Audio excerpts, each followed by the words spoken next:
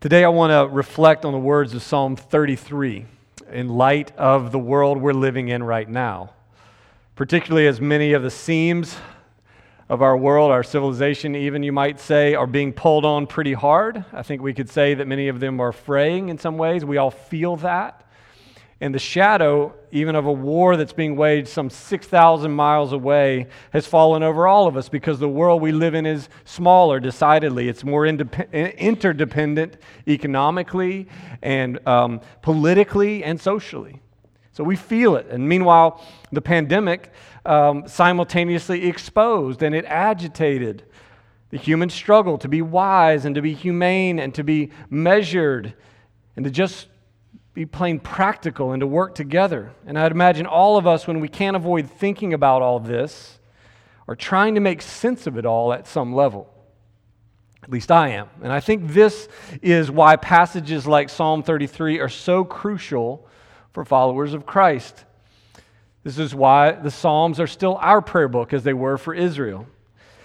And this psalm is situated, as all psalms are, in this larger story of God's love for the troubled world that He's redeeming, the world as it really is. It doesn't paper over anything, and it certainly doesn't reduce the reality of suffering and the reality of need in the world. And it's written and sung in the face of real vulnerability. That's why the Psalms remain so relevant for us.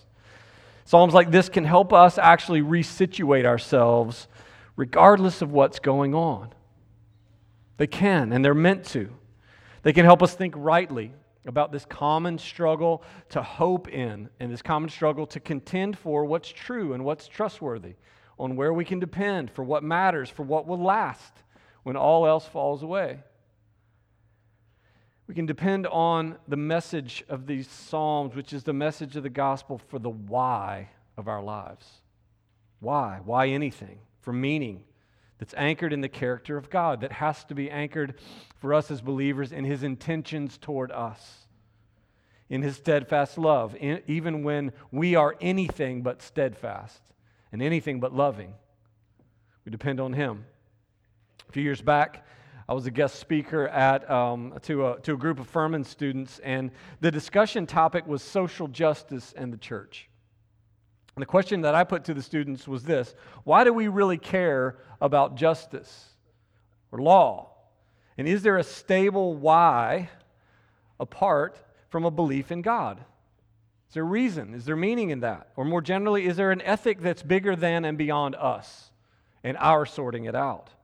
And so to explore this, I had them read Paul's 25-verse letter to Philemon to consider the apostles' very painstaking work here to reconcile Philemon and his runaway slave, Onesimus, to reconcile them as brothers in Christ.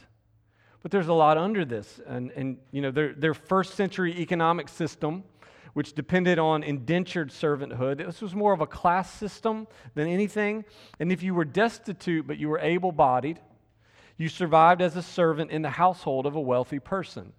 And that was the least dramatic expression of this arrangement. You were the embodiment of a walking debt, right? You were a dependent underclass. You were only a function like a washing machine or maybe like a box truck.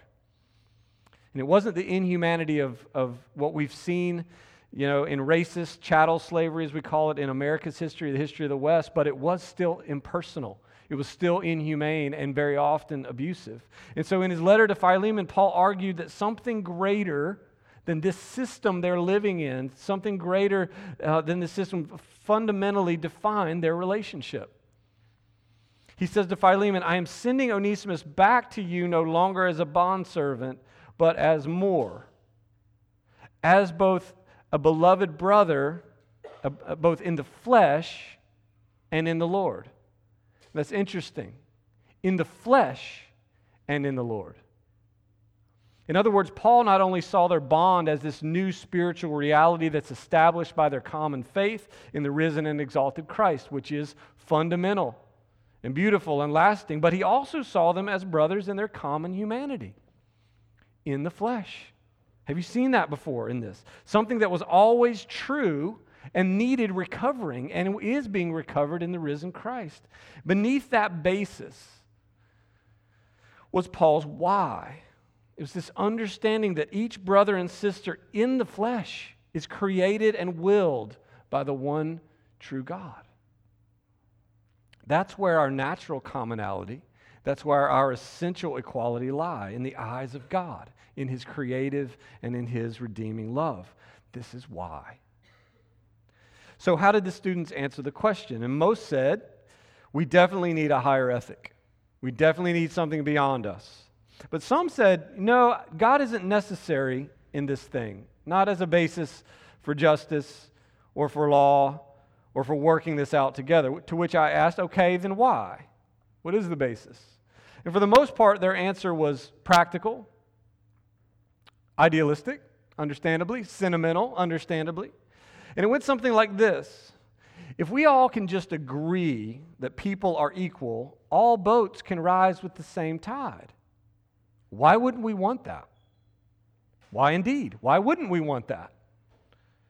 And practically speaking, this inclusive approach, it imagines, understandably, and has warrant that atheists and people of other beliefs can hold our same values and aspirations, and that we can work together in the world. We can pursue the same ends for a better world, even without the need for a belief in a God or a transcendent ethic.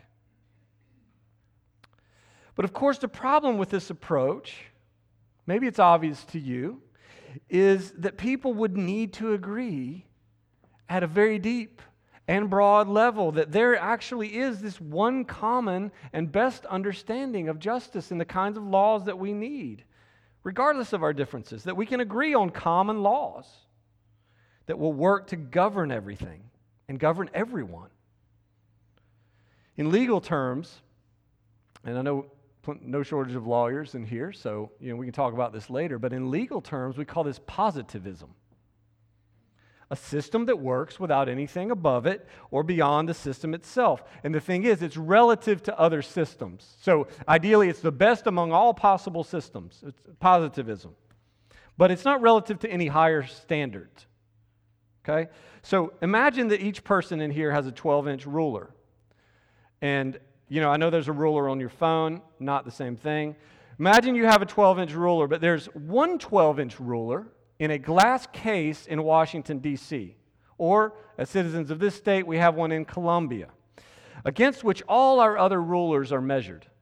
Imagine that, okay? And you can hold your ruler up to that glass case ruler, to make sure it's the same, that all the inches, right, and the eighths and the sixteenths are right. But you can't ask this question. What's the ruler in the glass case based on? That's positivism. No, we don't ask that question. It's the one ruler to rule them all, to ruler them all. That's positivism, right?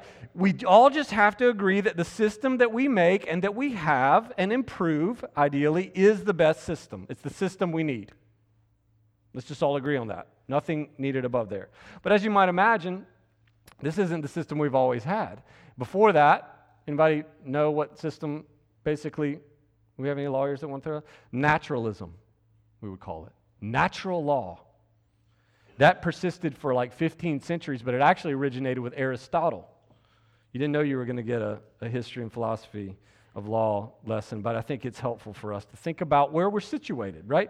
Naturalism was the prevailing legal system in the West for 15 centuries, and it, like I said, it began in Aristotle's mind. It really got ratified, by Thomas Aquinas, baptized, by medieval theologians and the influence of the church at the time.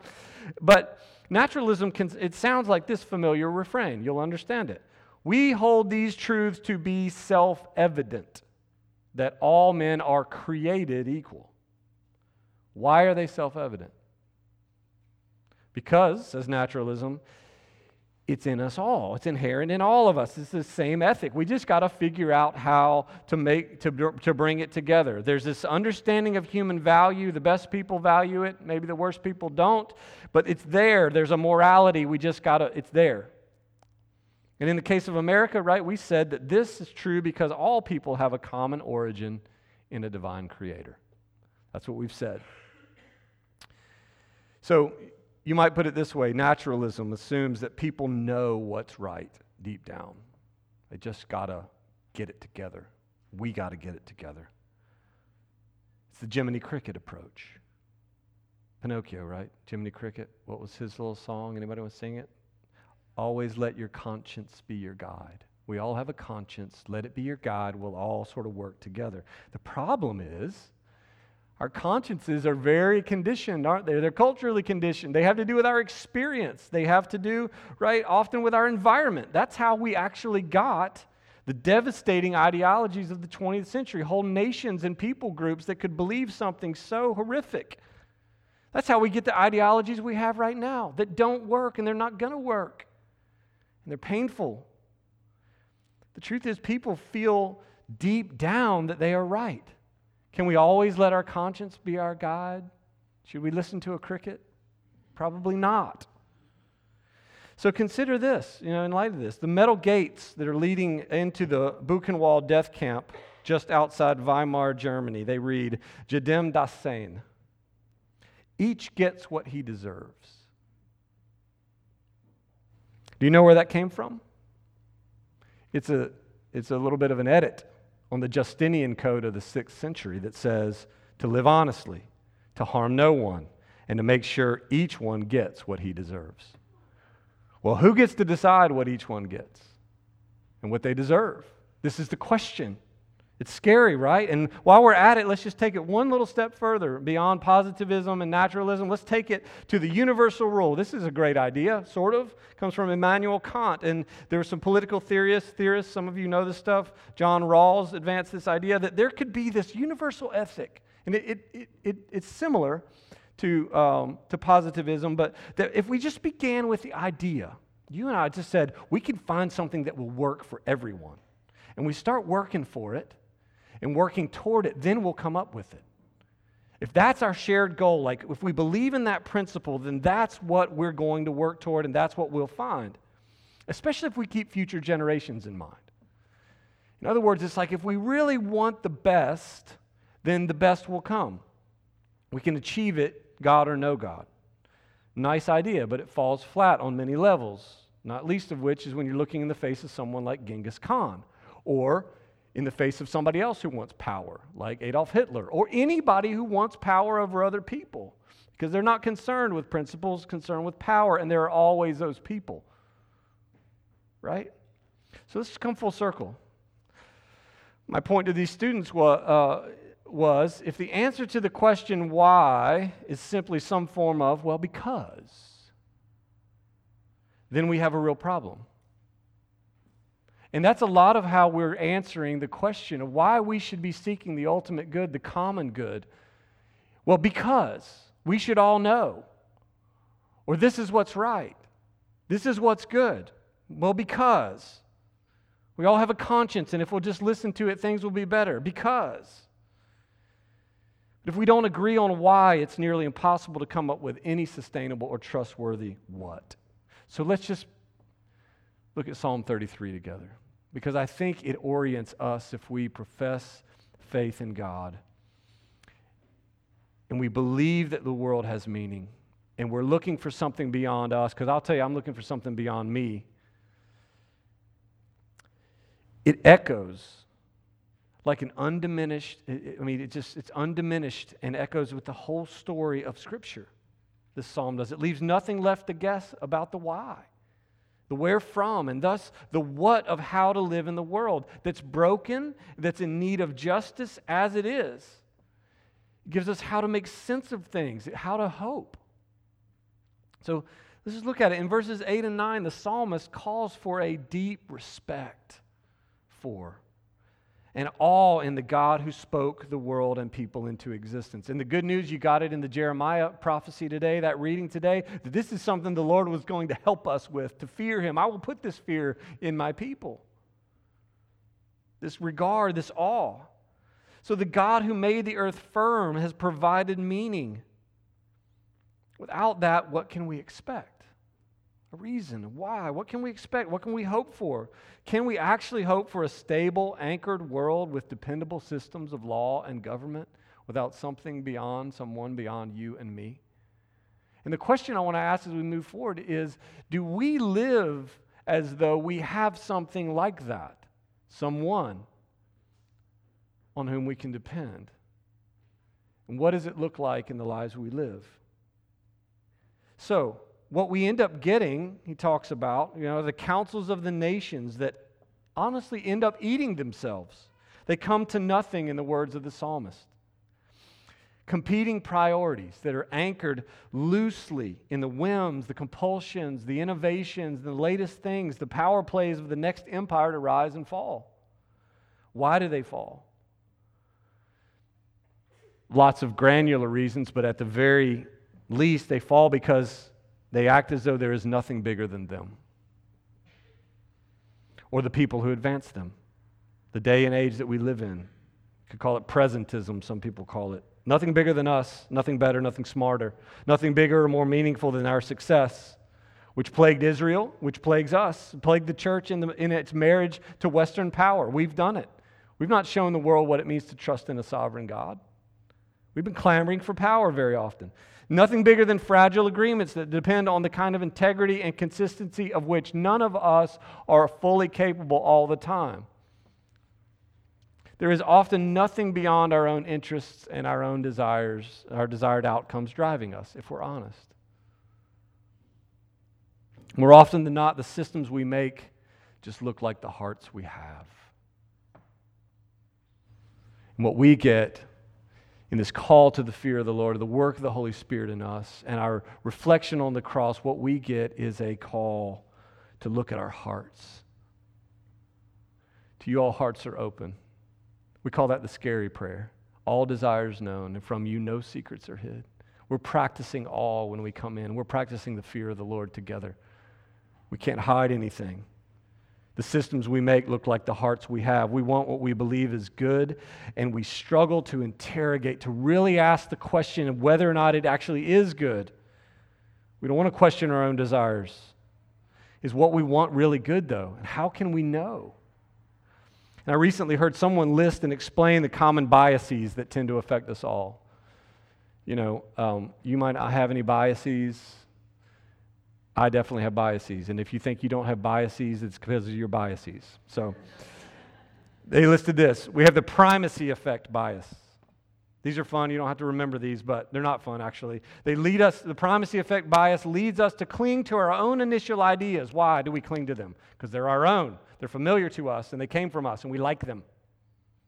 Then we have the confirmation bias, which a lot of people have been talking about lately, is that it leads us to seek out and to accept only the information that already backs up and that fits our existing views.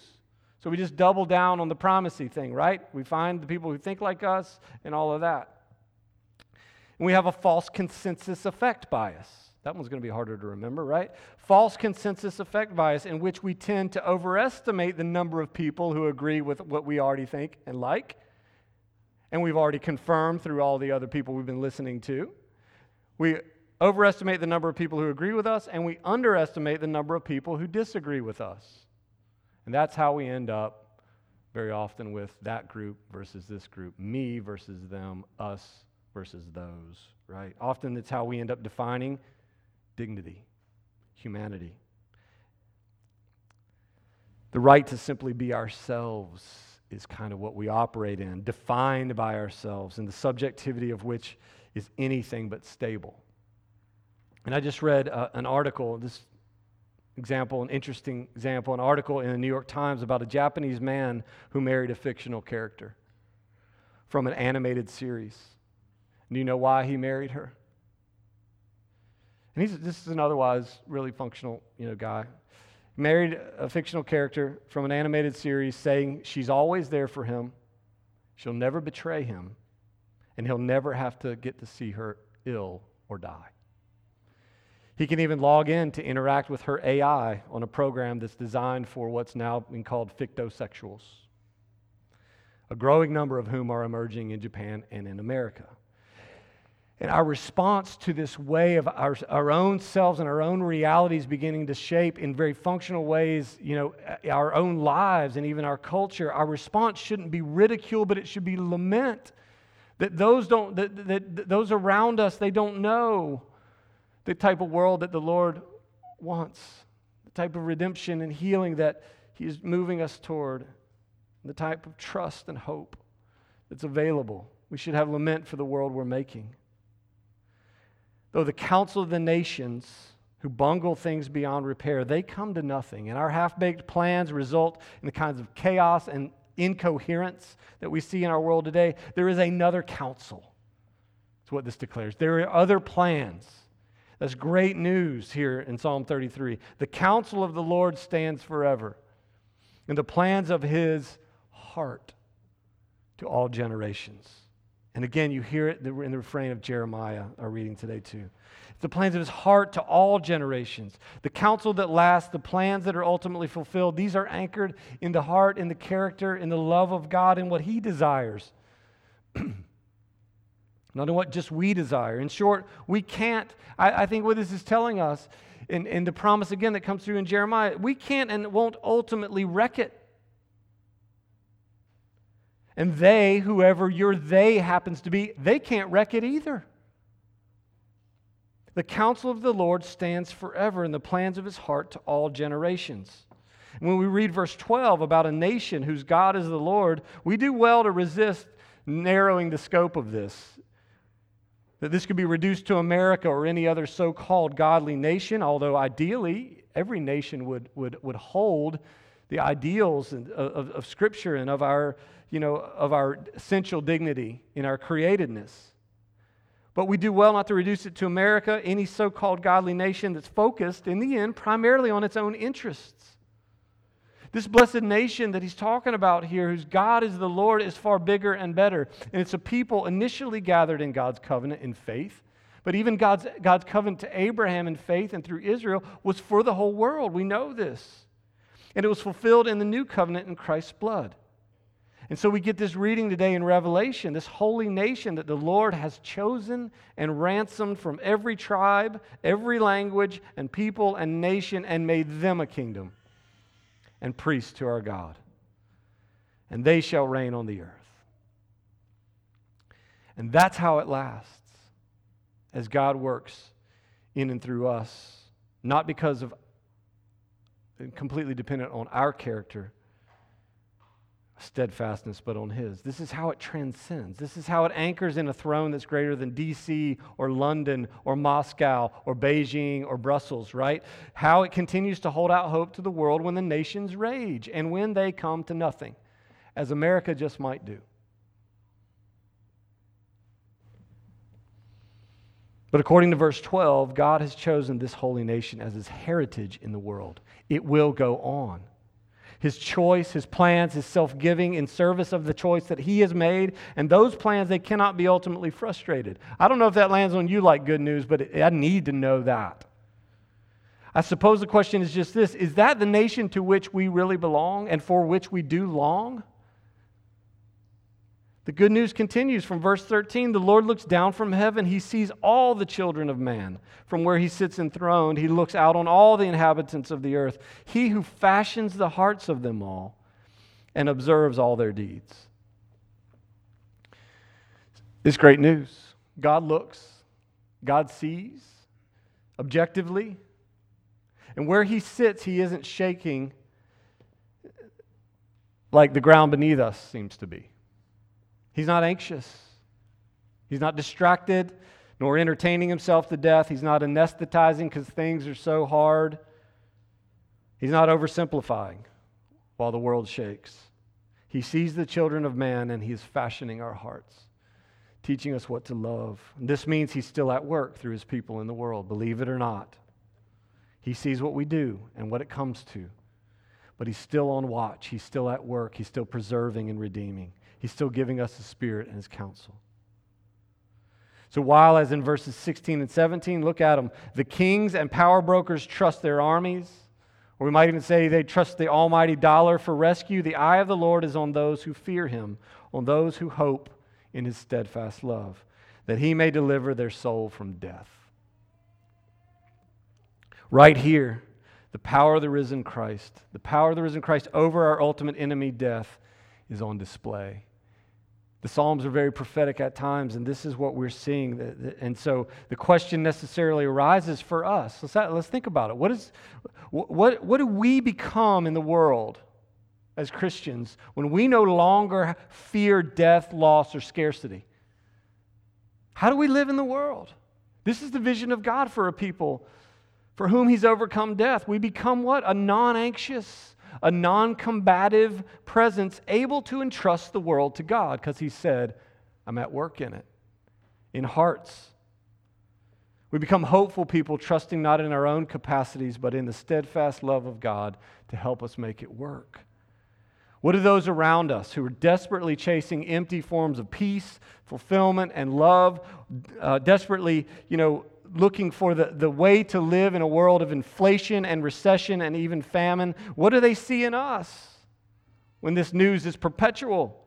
Hopefully they see something different. They see trust in what's trustworthy. And here's where I think this whole psalm really should move deeply into our hearts. It turns on this. They see what trust, real trust, produces despite all the odds. What does it produce in here? Verse 21, gladness of heart. I don't know about you, but it's pretty difficult to be glad right now. Glad. Just infectiously glad. And I prayed, in reading this psalm earlier, I'm so glad it came around, but in reading this psalm earlier in the year, I just prayed, Lord, help me to be more glad. A lot of the problems in my heart and mind and around me have come from a lack of gladness, and gladness comes from a lack of trust, is what this psalm is saying. The subject in these concluding verses, it shifts from the Lord to us, says, our soul waits for the Lord. He is our help and our shield, for our heart is glad in Him because we trust in His holy name. Or do we?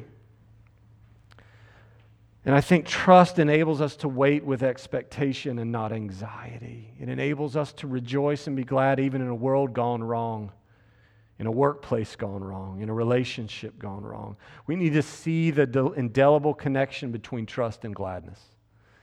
And I can tell you this right now, whatever the forces are at work in our world, they're attempting to erode our trust in anything and everything. I'd argue that your ability to be glad is directly tied to the trust you feel in every sphere. I would also argue that anxiety in our world is a direct result of just how untethered and transient we are and are becoming. How little we can trust in, hard as we try. So the goal of our gladness is actually to connect ourselves to whom and to what is trustworthy. We're looking for solid ground. And the call in our lives is to give this to others. We've found it. It's true that people are going to let us down. They are. They've let you down. Full stop. People are going to. Leaders are going to. Churches are going to. Your boss is going to. Spouses are, governments, family, the best of things and the worst of things are still things. They're contingent, dependent, flawed, but God and His love are not contingent. This is what this psalm wants to churn in our hearts. His love is steadfast, and I believe this is what allows us, the church, by design to live in the world as it really is. It's broken, and it's beautiful. It allows us to acknowledge that brokenness and not fake it, not whitewash it, but it also allows us to seek and to see the beauty that's here. And so we get this prayer at the end of it.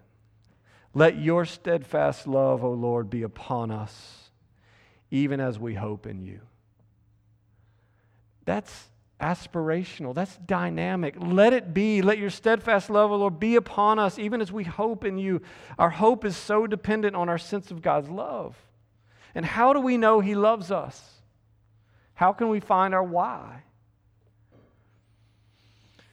It should be obvious to us, but it's not. It's why we have to remember every Sunday and really every day. At the center of human history is a cross. It is the symbol of the ultimate love of a God who came down to suffer with us and for us.